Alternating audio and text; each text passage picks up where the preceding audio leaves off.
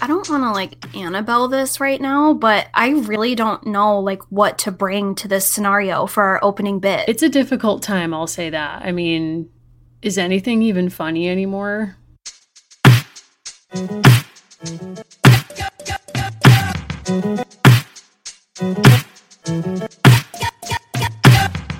Welcome, everyone, to the American Girls podcast. This is the podcast where we're reliving the American Girls series, book by book. I'm Mary.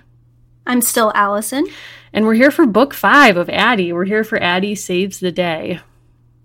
We could use an Addie right about now. We could use an army of Addies right about now. How are you? How are you in these tense times? You know, I'm working from home. I'm very grateful for that. I'm very glad that I'm still able to work. And, you know, the days kind of slip into each other. I feel like the sort of entity saving my day is the 90 Day Fiancé franchise because I watch about 4 hours of it every night before I go to sleep at 1 or 2 a.m. So thank you. That's a real commitment. Thank you to that community. Thank you. I saw something so disturbing last night, a spoiler, because before the 90 Day was on aired last night. I'll probably be watching it tonight. And I saw something about Eddie that transpired with Eddie and his fiance. Oh, no. Basically, they hooked up and I just screamed. Like, no context, just screamed. You see something on Twitter sometimes and you're like, I just can't. Like, why? So I do have to say that that show has brought so much levity and joy to my life because I think like we're both very intrigued by people who are scammers. Mm-hmm. And I think the reason why I keep returning to that well is like the question is not who is scamming whom. It's like everyone is being scammed and to what end? Exactly. Like that's why everyone, I love it. And it's like, okay, this kind of relates to another reality show I'm watching now for the first time that I've tried to make you watch. It's on your list. Whew. I know you're getting there.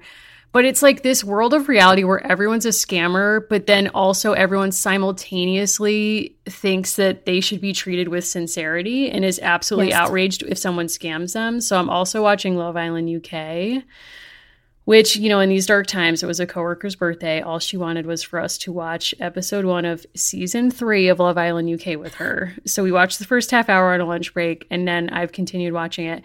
This show, Allison, if you've not seen it, it's like upstairs, downstairs on a tropical island where I have to watch with closed captioning because I cannot understand a word of what's being said.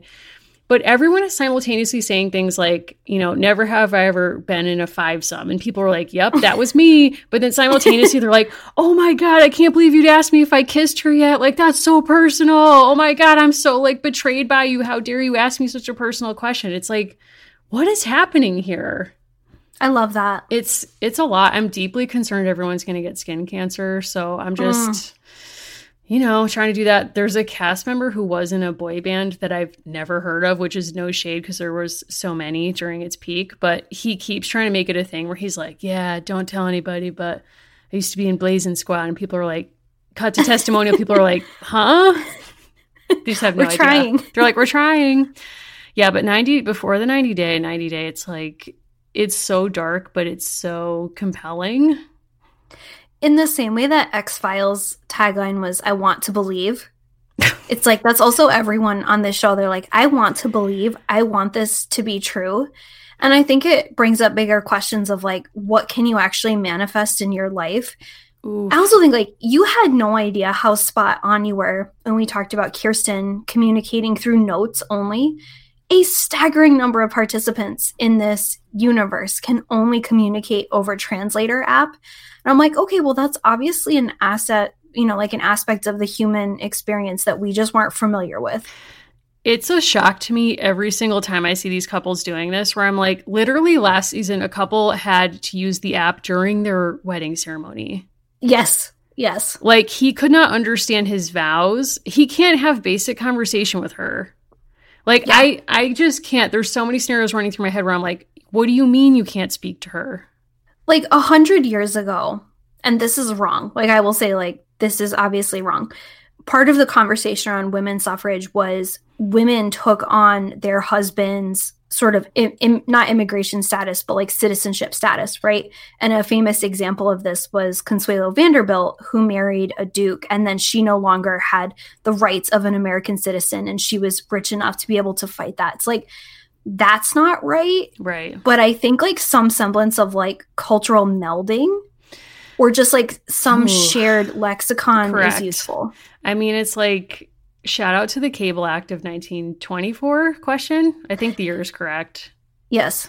But it's also like, you were right. People shouldn't have to surrender their American status. People entering our country should not have to surrender the facets of their culture. But surely there's a middle ground that is not, I rely on Google Translate to get through my own wedding ceremony. No. Also, the plotline on Before the 90 Day, this season of Lisa and her boyfriend, who is an emerging rapper who goes by the name Soulja Boy. Yes, he does. His handle is so bothersome to me because it's like, of any rapper that you were going to kind of play on, like Soulja Boy, that's the one you pick? No, I mean, I'm sure he's familiar on some levels about like histories of conflicts and genocide, of course. But I also think he's operating on such a strange plane of human existence, partially fed by the delusions of his girlfriend, who says things like, until now, I hadn't met a famous person. Oh my God. And someone made a meme and they were like, Lisa, you still have not. Somebody also posted a meme of them together, and it was like, when you take a picture with your teacher on the last day, because there's such an age difference. And it's like, she's not even nice. Like, she's not even kind to him. Never mind that there's such a difference between them in worlds, and like, she has no idea what his world is like. She's actively mean to him and hostile. And were we not in the midst of a global pandemic, I would be calling the UN to see what could be done on his behalf. But it's like, man, a green card's not worth this. It's really not. I think he's going to shock us all. And on the last episode in Testimonial, like, you know how they make them talk in present tense the whole time? Yes. In his last moments, or like on the reunion show when he's there inevitably by webcam, because these people are never getting married. They're never actually going to be together. Nope. He's going to go off on like what to most of the world, but not us, will be unexpected. He'll be like, I'm giving you a blow-by-blow history of conflicts caused by the United States that have resulted in civil war and child soldiers. And Lisa will be like, no. And he'll be like, Lisa, let me finish. And they're going to start to try to like play the single that he wrote on top, I'll Be There For You. And he's like, that's actually about the U.S. intervening needlessly in like recently formed African nation politics. And he's like, it's been here the whole time. Yes. And then the Rembrandts enter the scene and they're like, actually, I'll Be There For You, the Friends theme song, was commenting on similar issues, but no one picked up on it. It was a history of whiteness with Friends. Do you think Henry Kissinger makes 90 Day Fiancé? 100%. I mean, only someone who's truly evil at their core would create their show. Orchestrate this. That's right. It has to be him. I am shocked periodically to remind myself that he's still alive. He just published a huge piece about how, like, this is going to change geopolitics. And it's like, honestly, boy who cried, this will change geopolitics. You've done enough. If you don't know about Henry Kissinger, we'll do an episode. It's not our issue. We could get into it. We probably shouldn't. No, we were going to talk about the Madam C.J. Walker show on Netflix, Self-Made. Please. Which I think is actually a very helpful entree into Addie Book 5. Number one, there's a character named Addie. Correct. In the show. Correct. Number two, like, Madam C.J. Walker is kind of like, if we had Addie 30 years later, like, you could see a lot of overlap in terms of like their trajectory. Like, Madam C.J. Walker comes of age like just past the end of slavery and is able to become the first like fully self-made female millionaire. Sorry, Kylie. While working in the beauty industry. But what's important, I think, is like they're still facing a lot of the same issues. Like, people are really not taking her seriously. She's still not able to open a lot of doors, and she's trying to kind of like find a way for herself. So I think there is a lot of connection. Yeah. And I look forward to hearing more of those because you're ahead of me. I think you've completed the series and I've seen 3 episodes so far. So, I mean, I left off with the episode where she negotiates a meeting with Booker T. Washington, and that was also very fraught. So we'll get into that, presumably. When we used to do, like, when we dabbled in teaching, I'll say dabbled for me, I used to call them lap textbook essays, where I felt like someone sat with a textbook on their lap and looked at like every fifth sentence and then strung together a weekly essay. Mm-hmm. And there's elements of Self-Made that feel like that. Like someone had a basic textbook on like African American history from late 1800s through the 1930s. Where I think the series is really spectacular is I think when they got to Harlem, whoever made this got really interested and was like, okay, this is going to be like the real shining part of the show, and read entire books on it.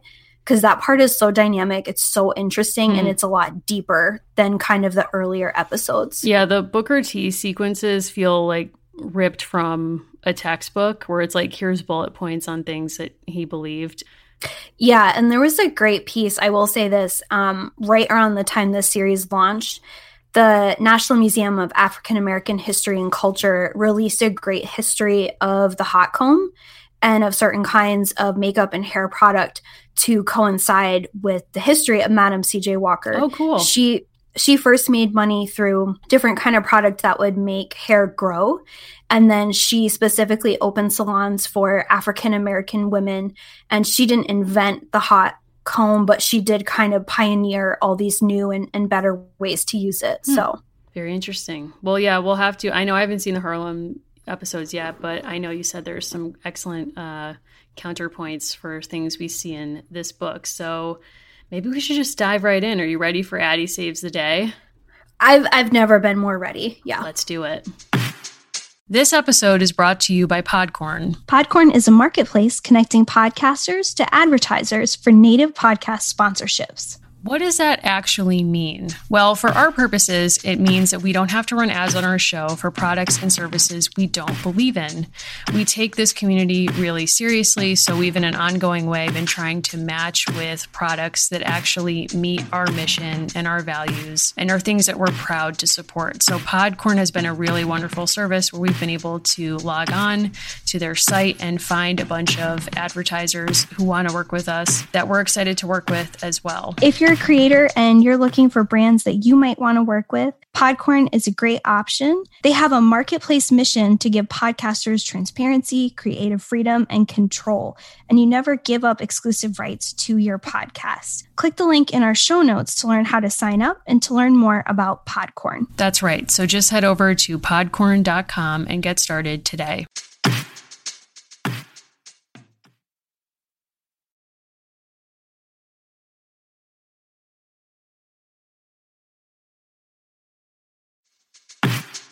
So this book came out in 1994.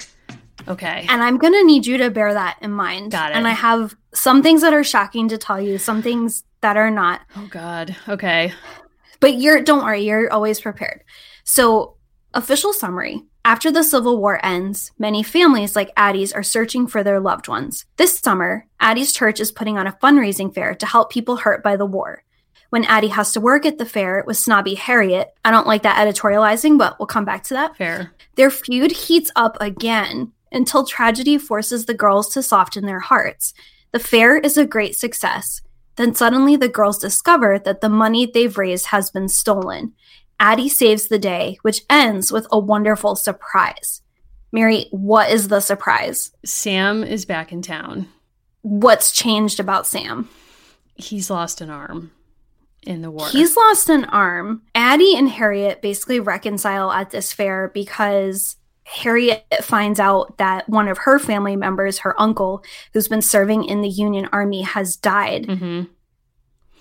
This book packs a lot into a picnic, okay? This book has so much going on, so many plot points, so many moods, so many different things. The peek into the past is like I texted you earlier, like we didn't start the fire. Like there's just so many weird topics to throw together that it was impossible for me to wrap my head around. I read this book admittedly very late at night. So then I revisited it today and I was like, okay, in the clear light of day, is this what I remember it being? And I was in fact remembering correctly. But I have to say, and I know that we've had really high praise for Connie throughout, and I do mean that, but this is probably my least favorite Addie book so far. This is also my least favorite Addie book, but it made me think about the Kirsten, Josefina, and Felicity books. Mm-hmm. I don't like the premise of the Saves the Day. Say more. we talked about this a lot, and you kind of opened my eyes to this with Josefina, of like the cultural and effective labor that she was expected to do for the family. Right. I don't like the premise. Like, part of why these books are so interesting to me is they're not superhero books, which is not a shade at superhero. Those are just not narratives that I sought out.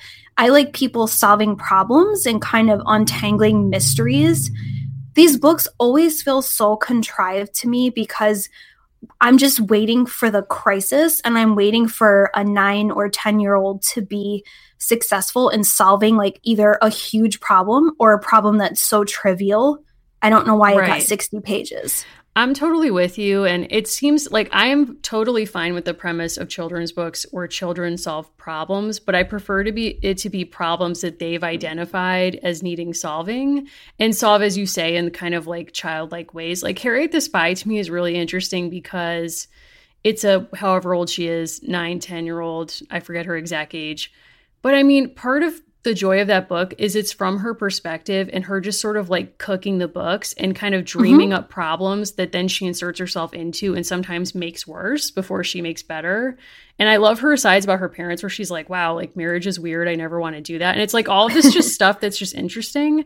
Whereas with Addie, it's like you're saying there's so much of emotional labor for the family that comes through in this book that I find really troublesome, and it took me out of it. It took me back to Josefina times and Kirsten and so on. Like, just to get into it, like when we start the book, we're with Addie and her parents in a garden patch, in basically a community garden that they've rented a plot in to raise vegetables, to sell, to fund the dad going back to the plantation where they lived to explore what happened to Esther and Sam and reunite the family. So from the jump, we have a theme of reunion that I think we'll have to keep returning to throughout the book, is like, it's really high stakes. And Addie's very invested in this garden. And, you know, immediately, like on page 10, Harriet appears from nowhere and bullies her and says, well, if it isn't the little plantation girl. And it's like, first of all, where was she? Like, where did she come from? Because this is described as being a mile from their boarding house. I don't believe Harriet, if she's that rich, would be living in a place with a community garden plot. Like, I think she's probably living in another part of town. So she just appears, says something truly venomous, like casts aspersions on Sam's character and is like, oh yeah, your brother Sam, who probably never served in the army, not unlike my uncle, who's like killing others, probably earning awards. He's going to come home. We're going to throw this huge party for him. And your brother is like, question mark. Like, this is beyond cruel. Like, to enter the scene and call her a plantation girl, and also to say like, your brother didn't serve and who knows where he is, and my uncle's amazing. Like, to me, that sort of took me out of it because it was like Harriet became a caricature in that moment for me. It was like so not real. But then after that, so there's this, as you mentioned in the recap, fair to raise money for a lot of relief organizations to reunite Black families after the war, and they want to contribute to this with a coalition of churches contributing. And Harriet shows up and has her own ideas of how the children should raise money, which is her idea is a magic show. Some other kid is like pie eating contest, and Addie throws out spool puppets, question mark.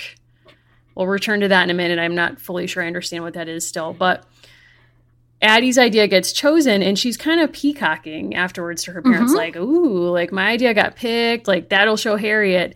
And her parents immediately shame her for this in ways that like also took me out of it. So just to get to that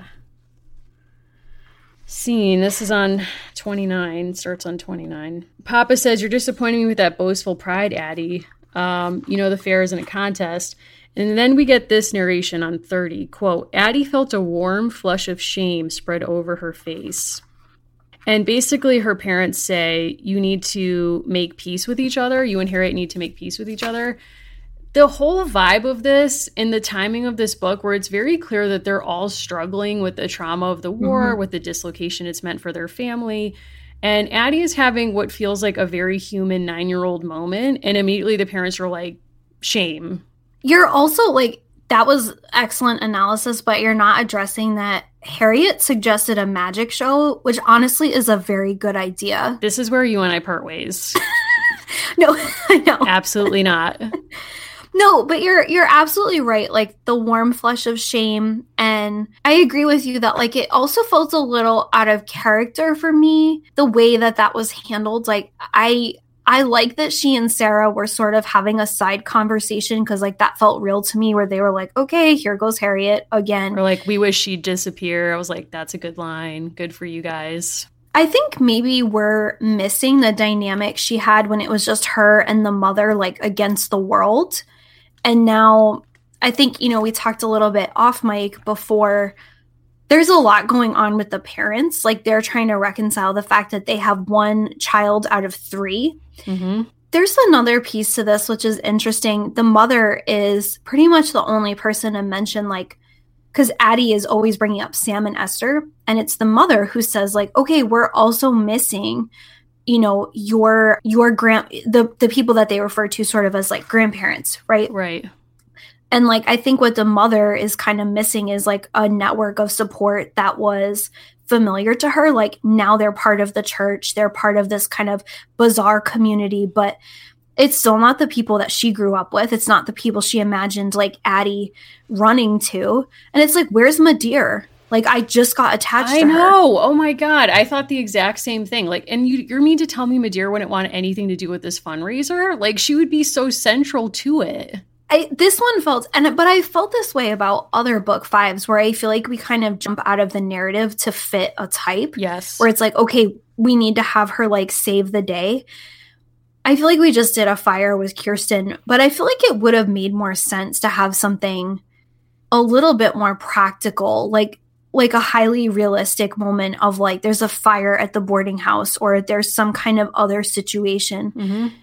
The way that she saves the day is very odd in this book. So she catches someone stealing the money that they've raised through this bazaar and through this like honestly inexplicable puppet show. Like I need someone to literally like walk me through it. Like I don't understand. We don't have to get into it, but it's like I don't get it. I didn't understand it either, but also like I have like a weird relationship with puppets. Like I both love them. Sorry, what? What does that mean? I think puppets are fascinating. I think they can be really cool, but these are not puppets. Like they're marionettes made out of like. Don't you spools. think Frank Oz would have watched this and been like, "This is not my craft"? Like if someone was like, "Hey, person who's made Miss Piggy famous and Kermit, like your thoughts on this spool puppet show," and he's like, "Mm." I don't want to flex too hard, but our institution of our doctoral programs does have the premier puppetry program in the United States. So, not a huge deal. You got to pull some strings to get in. You know, that's common. But in all seriousness, I was like, I don't know that I really understand this. And I think something that we've loved about Addie is like the human connections that she makes and the strength of those connections. Yes. And this time, and again, to go back to Self-Made very briefly, Madam C.J. Walker and a woman, incidentally named Addie, are at odds and have a tension across the series. And that's the part of the show that I like the least and feels inorganic to me for a variety of reasons. And in this book, I felt the same way, where Harriet and Addie's tension, it doesn't feel as interesting to me as her and Sarah's friendship. And I wanted to see some triangulation where Sarah, Addie, and Harriet kind of like have it out or don't. Yeah. Like Sarah is noticeably absent in this book and it shows. I think it does show. And I think what would have been more interesting, like you're saying, is some kind of plot line that's like the war is over, but not for me. And and in very different ways and showing the different ways that members of a free Black community in Philadelphia in this time would have been processing that and having very different opinions about what that should look like. Whereas I feel like the book has really doubled down on a theme of reunion in ways that sometimes aren't helpful. Like, and that's not unique to this book. You know, if you've read books on the Civil War and its aftermath, you'll know, I mean, there's a famous book called Race and Reunion. That reunion is a very major theme and how people talk about the years after the Civil War. Like, how did the country go on as a union, transforming from these United States, sort of a compact view, to the United States? How did this happen? And there's famous images at the reunion at Gettysburg where white veterans, Confederate and Union, are shaking hands across a table. And it's like, wow, look, they reunited, they worked it out. And the punchline of that book, Race to Reunion, is they worked it out because they found a common thing to reunite over, which is white supremacy. Mm-hmm. So in a weird way, Connie Porter is inverting that to say, here's what a reunion theme among a Black community or in a Black family would look like in Philadelphia, which is that, reuniting their family is how to become whole or how to kind of go on after this war. And everything banks on that, including really orchestrating the plot so that you have even a son return in ways that feel impossible to me. Whereas I think for my money, what I would have done is maybe focus more on mourning. Like, I think the point you make about the saving the day taking us out of it to fit that type, I think is so, so key. Because I think if we weren't tied to Addie saving the day, I would almost a book that really just is almost a meditation on mourning, where it's like, what do you do with this life now that you supposedly are part of the side that won the war, but you're living with so much loss every day? Like, what does that feel like? We left the last book, just a few days before Lincoln is assassinated. Right. And so something that was done in one of the supplementals, Addie Studies for Freedom. Oh, Addie Studies Freedom. Okay. Is Addie and her father actually go to see Lincoln's casket because he came through Philadelphia. And that's kind of an interesting plot to meditate on. I think about that, and I think about like the high of Addie's chosen birthday, the high of that weekend, and then coming into the next week and having this president who maybe she believes in, right? Or at least like this kind of anchor of stability in the country, this leader dying, being murdered, and then having his body come through your town. There's a sense that like it's summertime in every kind of way. And again, like it's contrived, right? Because they have to fit a seasonal schedule. Like the birthday is in spring and now it's summer. Like we get that. We understand like that was what they were told to do. I almost would have rather had an Addie in the summer of 1864, like you're saying, like summertime sadness. Yes. Right? Like how is she grappling with this? How are they all dealing with it? I think the way it comes out in the first 30 or so pages is the way the parents are kind of stifling her. Yeah. It's kind of like the parents, and now I'm like really reading into it, but it's sort of like the parents, because of their own very understandable trauma and processing, it's like they can't take one more thing. Like it's sort of like a powder keg. If we let one person ignite, we will all explode. So it's sort of like, Addie, we can't address this right now, or like none of us can really go there. There's a point in the book when Addie's mother says like, of course I think about Esther and Sam every day. And she has like a cry in her voice. And then she like shuts herself down. Like, I'm not going to let myself go there. Whereas I think like a summertime sadness book would allow us to kind of see the realities of life for this community in a way that I think would stand outside the other books we've read so far, and should on purpose, because the situation is so singular. And, like there's such a focus on narratives of progress by structuring the books these in ways that become not realistic. And I wonder internally what happened at Pleasant Company weighing this and with their board of advisors about, how much do we have to stay with this narrative of progress or redefine what progress looks like in order to fit with the brand, but also be true to the history? Because I kind of like returning to the Lincoln's funeral theme. Like, I wish it had been organized around that instead of a grand review of the troops in this fair, because if you read newspaper accounts of Lincoln's, there was a very long procession of his body through the Union back to Illinois, where he's buried. And he actually, his body was lying in state in Philadelphia, April 23rd, 1865. When you read newspaper accounts of his body being moved from the funeral train to City Hall in New York and Philadelphia and all these different stops, what you see is an account of the order of groups in the parade, which tells you everything about the social hierarchy of the town and the times. And in New York in particular, what they say is, here's all these political groups, municipal groups, ethnic groups. The Irish are second to last, and then free people of color, Black people are the absolute last. They're allowed to be part of the parade. And in the newspaper written by white people, it's presented as like, isn't this gracious that this is happening for the so-called great emancipator. And I'm happy Connie's not buying into like the great emancipator trope for this book. But I do think that kind of parade would have actually allowed us to contribute to this idea that like freedom isn't what it's cracked up to be, or it's more complicated. There's sadness. There's a grieving process that goes with acknowledging that, yes, I'm free now, but I can't ride on a streetcar. I can't find my brother. I have no idea where my sister is. And I just think that would have in some ways been more satisfying to me as a reader. I know these books aren't for a 33-year-old woman, but no. But I'm just saying that's kind of how I feel. Because, I mean, parades as a trope are interesting because they tell you something about the social order in terms of the order in which people are allowed to march, even now. Well, the two bad characters, air quotes, in this story are first Harriet, right, because of the way that she treats others and her snobbishness. So there's like a class element. And the second character who is painted as a villain is the unnamed woman who steals the cash box. And when they catch her, they actually find out that she's stolen not just the proceeds from the mysterious puppet show, but she's stolen at least 3 different groups' money. So she has like this she has big $50. cash. It's a lot of money. What is she carrying it in? Did you catch this? It was so bizarre to me. It's a beat up carpet bag. It's a beat up carpet bag. Hold on just 1 second. Hold on to your hat. No, I thought this was like really, really strange. So this book is getting us into like the earliest months of Reconstruction, which will last approximately 5 years. I'm going to read a dictionary definition. Like, I'm doing it. Oh my God, please. I said, take us there. Like textbook on the lap paper. Carpetbagger. Informal. Derogatory. This is bad. Historical context. A person from the northern states who goes south after the Civil War to profit from Reconstruction. A person perceived as an unscrupulous opportunist.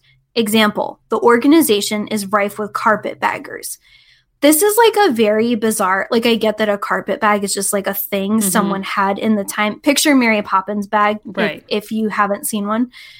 I get that it's a piece from the time, but the fact that the other person to sort of like commit a crime against Addie in this book as a carpetbagger is very odd. It's very strange because it seems out of place to have a carpetbagger wandering around Philadelphia.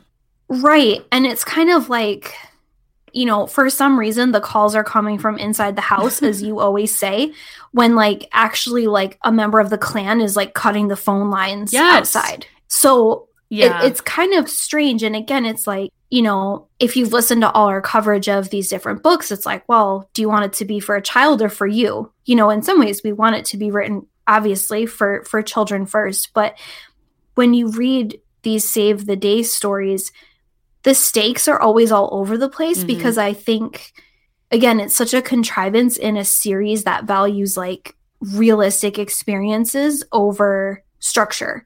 And then this book to me always feels out of, because even the surprises have ranged so much. I'm like fine with it. Also, yeah. And also she brings back the trope of love. Like, so Sam and Addie have this, you know, like this relationship where they use riddles to kind of entertain each other, and Sam tells her riddles and so on.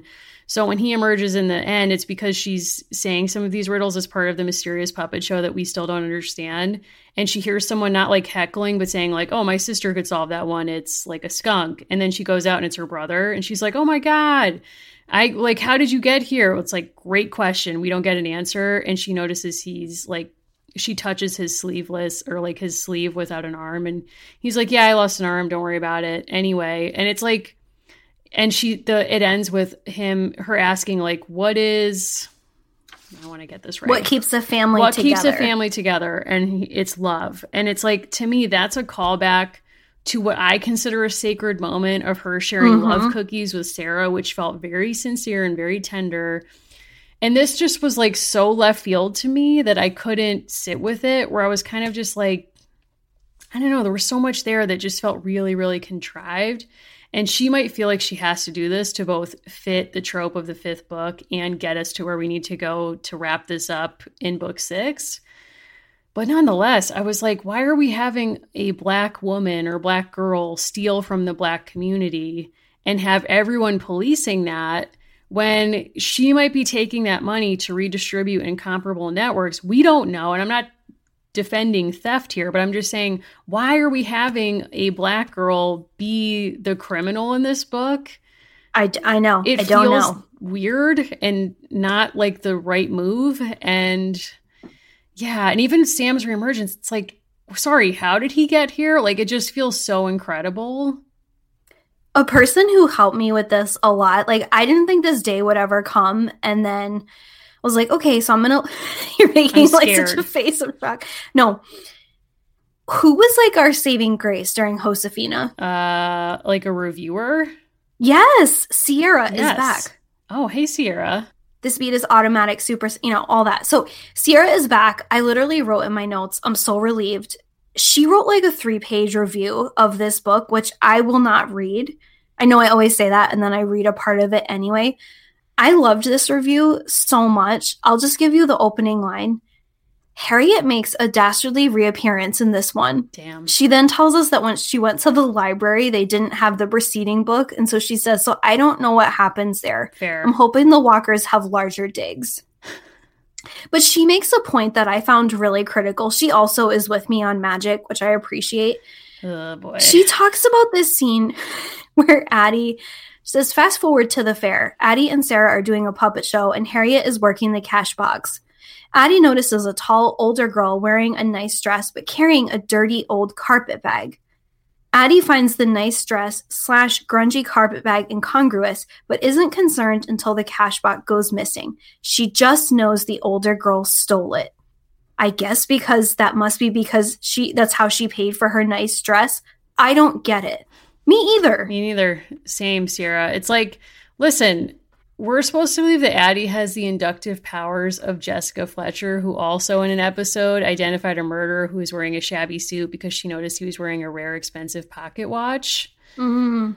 Sorry, I wouldn't pick that up. I don't assume Addie as a 9-year-old has that going on. I just don't like this idea that it's like a member of the community stealing from the community, that then Addie has to like be the savior by policing it. Like, I just don't like that.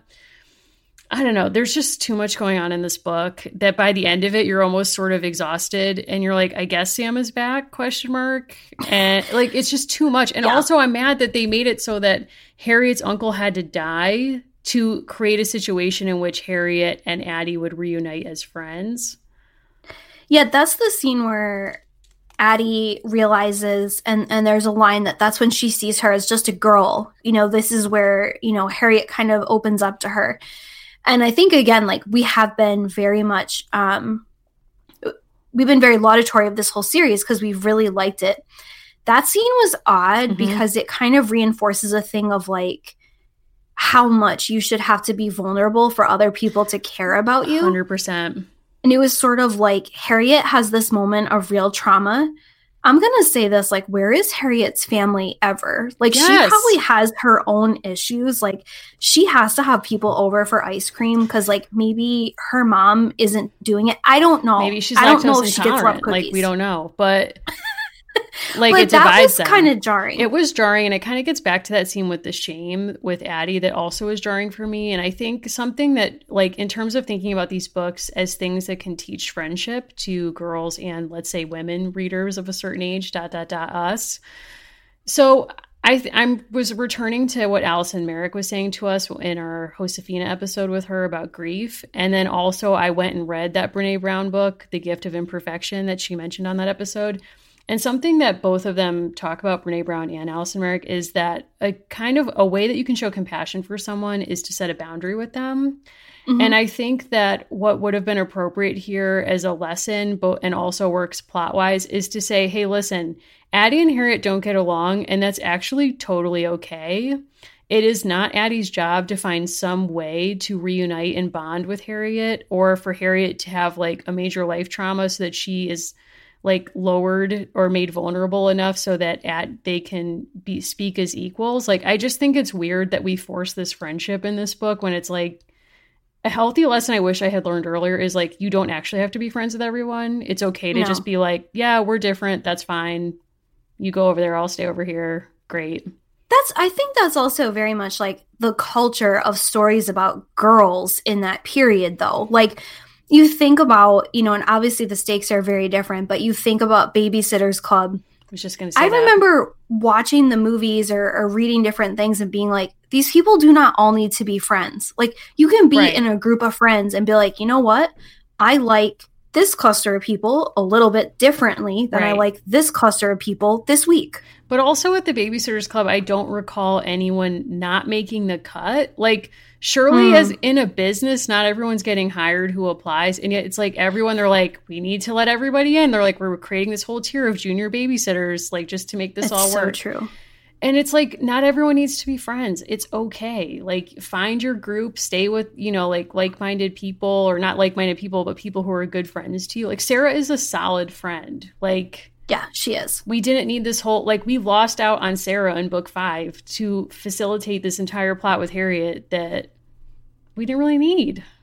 No, and I think there might have been pressure to kind of like bring Harriet back or kind of like resolve certain elements about her story. I do think something that the book gets absolutely right is throughout this whole story, and you see it manifest with the parents, you see the way they're spending their one day off, like working relentlessly in this garden together. Thinking of books like Uplifting the Race and other stories that are about kind of like improvement circles in this time, there is so much tremendous pressure that Addie and her family feel, which is very much historically accurate, of like, even the very little that they have, they need to do so much for others. Like, they need to continue that. They need to give that back. And Reverend Drake in the AME church says, you know, that God will help people who help themselves. He's saying that. And he's also saying, like, to me, that's a collective view of like, this is about group uplift. Yes. So even though there's tension with someone like a Harriet, who is sort of more probably like accommodationist and sort of like the best face that this race can put forward is a rich person, right? Like a person who is achieving and like has military background. The pressure, I think, that the parents feel like leaks out onto Addie in a way that, like, now that they've been together a minute, is stronger.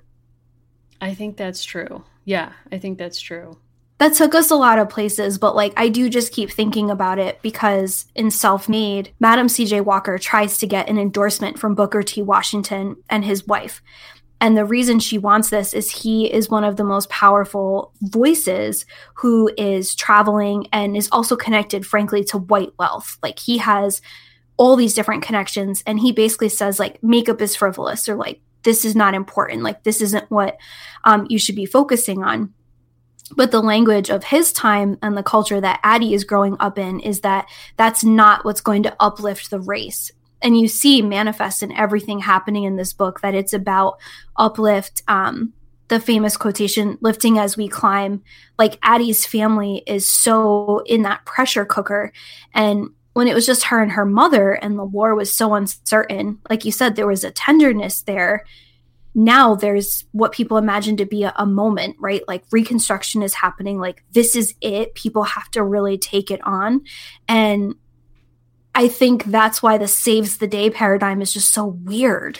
Yeah, and I think it also adds pressure that Addie is the first Black American girl ever, but also the first that we're reading, because it does also bring out the tension to be exceptional broadly as a Black girl. Like, you see this on Twitter with Black Twitter, and like a lot of activism is like, it's not good enough to just be good enough. You have to be better than everybody else to, air quotes, make it, or, you know, survive in a society that really applauds white supremacism or rewards it, especially in this time. So I think, to me, like, this idea that she saves the day and like does this exceptional thing, like she's described as running faster than everyone else to chase down this girl who has the carpet bag. They're like, you're faster than everyone. Like, you like excelled in doing this. Like, only you could do this. It adds more pressure. So it's like you have the pressure to uplift and to help in these networks you find yourselves in your community, but also you have this pressure to be, as an individual, like, exceptional. And it just feels like a lot. And I know we're reading a lot into it, but I do think, kind of like where there's smoke, there's fire with that, with these ideas. Yeah. Like, I think it struck both of us reading it. And it just, I don't know, it just felt like a whole lot of pressure. I don't know what kind of relationship Connie Porter and Quentin Tarantino have. Hear me out. What? So I don't know what their relationship is. Like, I'll say that. But the basic premise of Pulp Fiction is friends trying to get a suitcase, bag, valise, carpet bag, whatever, back. Okay. They came out in the same time. Wow. I mean... Is there a connection? I mean, I'm open to it. I mean, I will say there's considerably less swearing in one of these. Which one? Yeah, fair. Wow, I didn't realize they were the same year. Do you have other points of connection? So, I mean, I think there's like, in some ways, like there's too many to really delve into too deeply. Okay. Like, I was thinking about this as a text, and I was thinking about like gardening, Okay. right? And so one of the things about Pulp Fiction is like, it's staring you right in the face. Like, you have the prevalence of orange juice, you have the prevalence of like naturally grown foods in Pulp Fiction. Sure. Here we open with a gardening scene. I'm just saying there's Wow. but I think like the most shocking thing to me is like the centrality of like getting back a stolen suitcase, I think is too big to be ignored. Mm-hmm. I also feel like the fact that Forrest Gump came out at the same time and the importance of the plotline of Lieutenant Dan's disability acquired in war. It's the same story. No, I'm saying it's the same story, Mary. Wow. I'm not saying that Addie and her family always have 4:20 on the clock as it is in Pulp Fiction, but I'm not going to not say that. I mean, I haven't seen any of their clocks depicted in the illustrations we've had so far. Yeah. So I can't like troubleshoot this for you, but I'm intrigued. Thank you. I won't get into this because like this podcast is not, like 2 hours long. Sure. There are fascinating theories about like Tarantino's relationship to history and the way that he has like rewritten the course of human events over the last 160 years in his films. And he has obviously done a film about the American West that includes like an alternative retelling of slavery. I'm not saying it's all there, but it's there. So, at any rate, I do think part of what also ties these two things together is like this book is about Addie getting the money back, and it's not. In the same way that Pulp Fiction is about a missing suitcase, and it's not. Right. And I think where like we have held this up with such high praise is the texture of the characters and their relationships to each other. Like, people don't watch Pulp Fiction for the same reason that they watch what's the show Meghan Markle was open, Suits? where they open the suit. Oh, no, Deal or No Deal? Deal or No Deal, where we're opening a like, who cares what's in it, right? It's a metaphor. At the same time, it's like, okay, she got the money back. I don't know what to do. Well, it's like, what's the point of this? Because to me, it's like, okay, you stole, like, so a black girl took money from an event that was meant to fundraise for black nonprofits. Yeah. How do we know that she wasn't going to circulate that stolen money into similar networks to solve similar problems in the community? Like, we don't. We don't. So, no. I don't know. It invites more questions than it answers, I guess, which is sometimes the case of good literature. But I think in this case, like, I think in talking about, like, the pressure to be exceptional, I'm wondering if we applied the same thing to Connie. Like, we expected her, or, like, we put pressure on her to be exceptional. So in some ways, it's a relief to have a book that's not. Because it's like, it shows in some ways like how this is really part of this larger franchise that insists on a narrative of progress or a vision of girlhood that literally fails everyone because of this like book 5 trope. It's true. And I will say, we've had people write to us about what Connie Porter has meant in their lives. And way back, a woman named Ashley from Detroit wrote to us and actually shared photos of her meeting Connie Porter. Oh, wow. And so, like, we actually have a pretty thick file, which doesn't mean you should stop sending them, of people meeting Valerie Tripp, because that woman was, like, never not producing or on tour. Yep. And I will say also, we have never heard anything other than Valerie Tripp was so nice. She was, all these things. Like, we always hear really good things about her. But this woman, Ashley, wrote to us some time ago, and she says, quote, "The time where Addie came out was a big deal in my life/community because it was one of the first times I felt represented by a girl my age during slavery." And she shared this picture for us of her meeting Connie Porter with a group of girls, and she says it was a big to-do. I really recommend this article by Nika Okana, and she wrote in Shondaland about meeting Connie Porter. And she says, quote, meeting Connie Porter felt as though my love and lore of books was blossoming, finally coming alive in the flesh. It was as if art came to life. I was 9 years old, wearing a hunter green bodysuit underneath a black floral print skirt with suspenders. Coke bottle glasses hung down on my nose, and I pushed them up every so often. She smiled and signed the title page of the book. I still own those books today and can trace my finger over the grooves her signature indented in the page. Wow. So Connie Porter means a lot to people. And that's also why it's like, you know, even if you don't love every single page of a whole series, you know, just about everybody hated the end of Game of Thrones. Again, it doesn't mean not seen it, but I believe you on that one. It doesn't mean you didn't like cherish and love a lot of things of course. about the series. Of course. I mean, I think everyone can point to some cultural product, artifact, whether it's a treasured book, an author, a musician, an album, a movie, whatever. And you both deeply love it, but also know that there are parts of it that are not, you know, maybe great, or it's not, there is no perfect, you know, work of art or cultural piece. So, but that doesn't really detract from you loving it. No, and I wanted to share one more comment from a listener named Kayla. We actually had a whole email exchange. She is also from Michigan.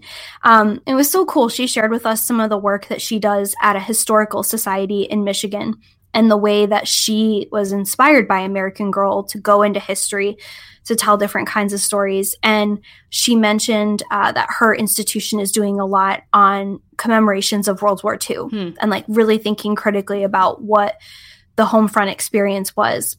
And that got me thinking, obviously, about Molly and Victory Gardens. But I also was kind of thinking about comments and some things that Kayla shared with us, because the power of Addie and her family getting to claim a plot of land in the city and being able to grow something and kind of literally bring new things to life. It reminded me of the fact that in their old life, this is kind of an odd continuity. They would have had a small garden plot for themselves that they could tend once a week, and those things would be truly theirs. And I kind of wondered if, you know, in the same way that Victory Gardens were about sacrifice and rallying, these are kind of a sort of victory garden for them. Because they have these like very, very small squares of earth where they're trying to like extract something meaningful. Because for this family, like the war really isn't over. I agree with you. I think that's a really great point. And in a way, it makes the fact that, so the parents return home after they plant the seeds and Addie wants to stay and water them. So I think this image of Addie watering the plot of land by herself, it's like she's claiming victory as like the next generation, like truly not born in freedom, but who will get to come of age in freedom and claim that victory in a different way. Yeah, I think that's really powerful.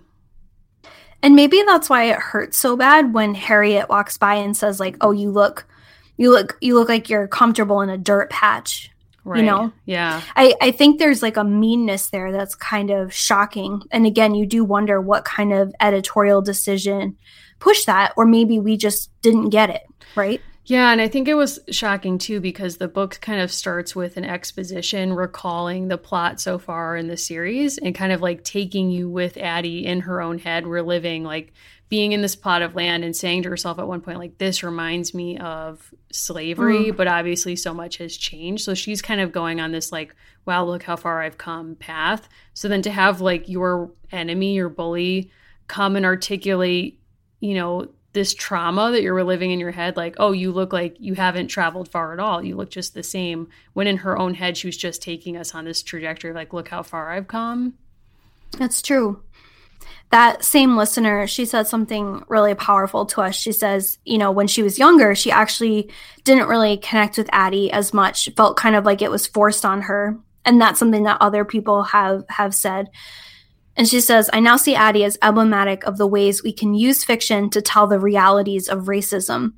And I think maybe one of the layers of that requires a little bit more sitting with is there's a kind of racism that Harriet is also displaying, right? Like Harriet has been trained to think that because her family was always free, she's better. And so in some ways, like, I think part of Harriet's struggle, if we want to build empathy for her, is she's been trained to believe that she's better, right? Like, she's part of this talented portion of society that's freer. At the same time, like, Addie kind of obviously is better at everything than her, and people like her better.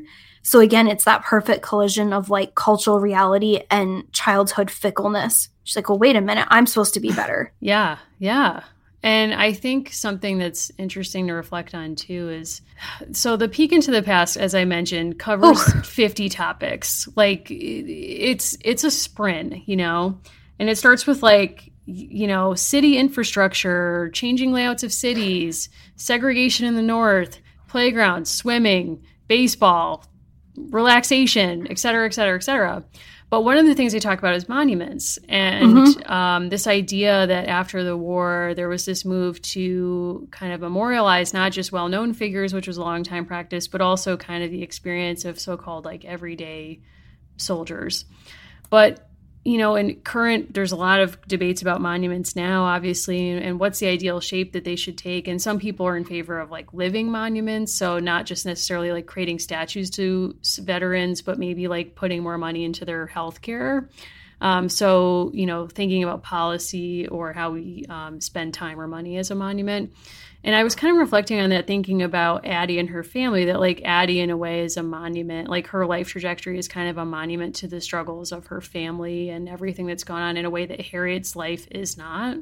And kind of like how commemoration would look different for both of their families.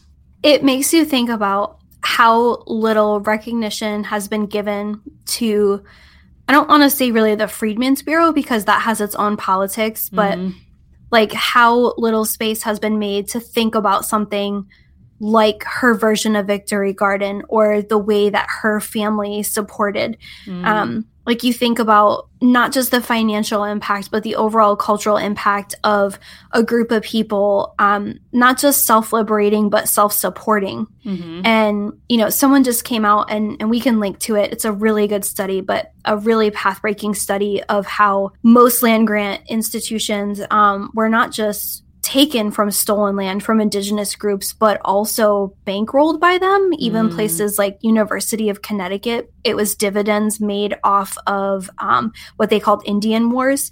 We'll have to link to the piece, but thinking about the ways that institutions like HBCUs, people would often tout how much like external support or philanthropic financing went into them, but really they were self-made by people. Like, I think that's why that series is called Self-Made. It's like she had to actually do this all herself, and that's not really recognized. Like, if you do learn about Reconstruction at all, you learn about legislation mostly passed by white people or a few exceptional men in office, when like that garden is just as much part of that story. So I went on this spree where I was reading Philadelphia newspapers, initially looking for coverage of Lincoln's funeral train, but then I got just interested in a bunch of different things. And I found an article about, in 1867, Frances Harper was giving a speech in Philadelphia, and she was a Black woman abolitionist, suffrage advocate, but also was heavily involved in the WCTU, which is an organization near and dear to your heart as a temperance researcher these days. But I wanted to read just the last stanza of a poem she wrote in 1858 called Bury Me in a Free Land. And this actually appears at the Smithsonian's National Museum of African American History and Culture, which I have not been to, but you have. And it simply reads, I ask no monument proud and high to arrest the gaze of the passers-by. All that my yearning spirit craves is bury me not in a land of slaves. And so it kind of gets at this idea before the end of the Civil War about what a monument might look like to African Americans and Black culture. And for the speaker of this poem, it's to not be buried, you know, in a place that has slavery. But what does it mean then to make your life a monument? Like, what does it mean then to live in a place that was a land of slavery? Like, at this point, all of the United States had slavery at some point. How do you define freedom in light of that, the trauma of that past? And I think that's kind of what these books are speaking to as well. I wish we could meet Addie at 25. Yeah. What do you think she'd be doing? So if she's born in 1855, be 1880, I think she would be a club woman. I think she would be heavily involved in a lot of different causes. And I think, and again, part of why this book might feel like a slight detour for a variety of reasons, I think Addie is exceptionally good at noticing injustice and rallying people around it. And she's very good at talking to people who are different ages. Like, she's a good friend to Sarah. She gets along with her teacher. She's tight with Madeir. And she knows how to kind of make people feel a way about something. She's a good writer, you know, all those kinds of things. So I would love to meet her at like 25, 35. I think she would be in a kind of marriage like Ida B. Wells Barnett, where it's like, you can marry me, but like, you need to understand that like, you're not it. Like, I have a career, like I write in newspapers, like we're going to be on the road. Like, you need to understand that. I think we've joked about this before, but I think she would protest the Columbian Exposition. 100%. I will say a wonderful Connie fact that I learned in this supplemental is she notes that she was 4 when JFK was assassinated. She says, I saw his death upset my parents the way Addie saw the news of President Lincoln's death upset adults. Unlike Addie, I was too young, but I knew something bad had happened. I love that. It's a very nice parallel. Yeah. I mean, and I think that is a way of saying, like, when you have these national traumas, like, if you're a child, you filter them through, like, how your parents react to them. Mm-hmm. So, I mean, I'm sure that probably listeners of ours, if their parents or so grew up around that period, they probably have memories of it, not of them being aware of the assassination, but like seeing adults react. But absolutely. My aunt like responded to this by, she saw my grandmother crying, and then everywhere she went, Caroline and John became her imaginary friends, and she'd be like, move over, we have to have room for them in the car. Like, they became their constant companions, and that's just how she like processed it. I love that. It was, you know, tough times. Also, like, the thing I keep returning to, and this goes from heartwarming or emotional to, like, I guess gross, but everybody knows the Civil War was kind of when embalming jumped off. But when you read about the Lincoln funeral train, it's like, this man's body was on the road for like a month plus with open casket viewings. It's like, that didn't end great. No, but I think it's part of the greater mythos of Lincoln of, he wasn't cute. We'll agree to disagree on that one. But I think part of it is like, he was striking, right? Yes, like, he's like certain celebrities where like there is a look and a feel about him because he was so shockingly tall and gangly. Sure. You know, I think there's something to that of like the humanity. And people probably had a different relationship to being around disgusting dead bodies, you know? I mean, like, let's hope. I don't know. Yeah. I mean, from here, it's like, where do you go but up? I think Addie gets a sled, ? I have no idea where we're going with this, but I hope it's, you know, please stop trying to save stuff. You don't need to. You have enough going on. Be kind to yourself. No, and I think that's probably the difference between, like, you know, growing up in like a Nancy Drew, Bobbsey Twins world. Pleasant Company was like, we need to make these girls heroes. And I think now it's like, my new mantra is like, get through the day. That's enough. Yeah, that's where I'm at too. Yes. I think there's something right about saying like, people who put their lives on the line to take care of other people are heroic. But I think a lot of the hero discourse is like, oh, we don't want to actually like pay you well or protect you, but you're a hero. Right. Like, it cuts off other conversations. So I think maybe that's part of our hyper-specific reaction to this right now. Well, yeah, and I think that's spot on because it's kind of like late-stage capitalism. Like, if you call someone a hero, it decouples them from conversations about commodifying their labor and, you know, paying them appropriately in the same way that, like, calling Addie a hero, as you're saying, like, kind of distracts you from the fact that she was a commodity. And in fact, in Philadelphia, her family's labor is not being commodified in an equitable way. So, like, someone write her a check. Enough. Like, this whole show did not need to happen. No. Like, write her a check. I don't know. We're done with this. Like, it's just, it's too much. And I'm really stressed out that they won't possibly make enough off vegetables. Like, I don't know what that is. I don't know what the price point, but like, I know. It's stressful. Someone help us. It is stressful. Like, I don't know. Now, by the time this enters the world, we don't know what kind of stage any of us will be in. Sure. But if people want to send you like something uplifting, if they have an Addie question, if they're like, you know what, here's a gardening tip, how should they find you? Well, first, I will tell people how to find me, but I do just want to acknowledge all the people that have reached out to both of us in the last couple of days with very kind messages when it was announced that we're actually writing a book, which we are. We have not talked about, but because we couldn't really, but we're both very excited about this. Yes, and we want to say congratulations to our editor, which is very exciting to say. Yep. Her name is Kat, and her sister reached out. They are both listeners. Kat just had a baby, which is very exciting. Yes.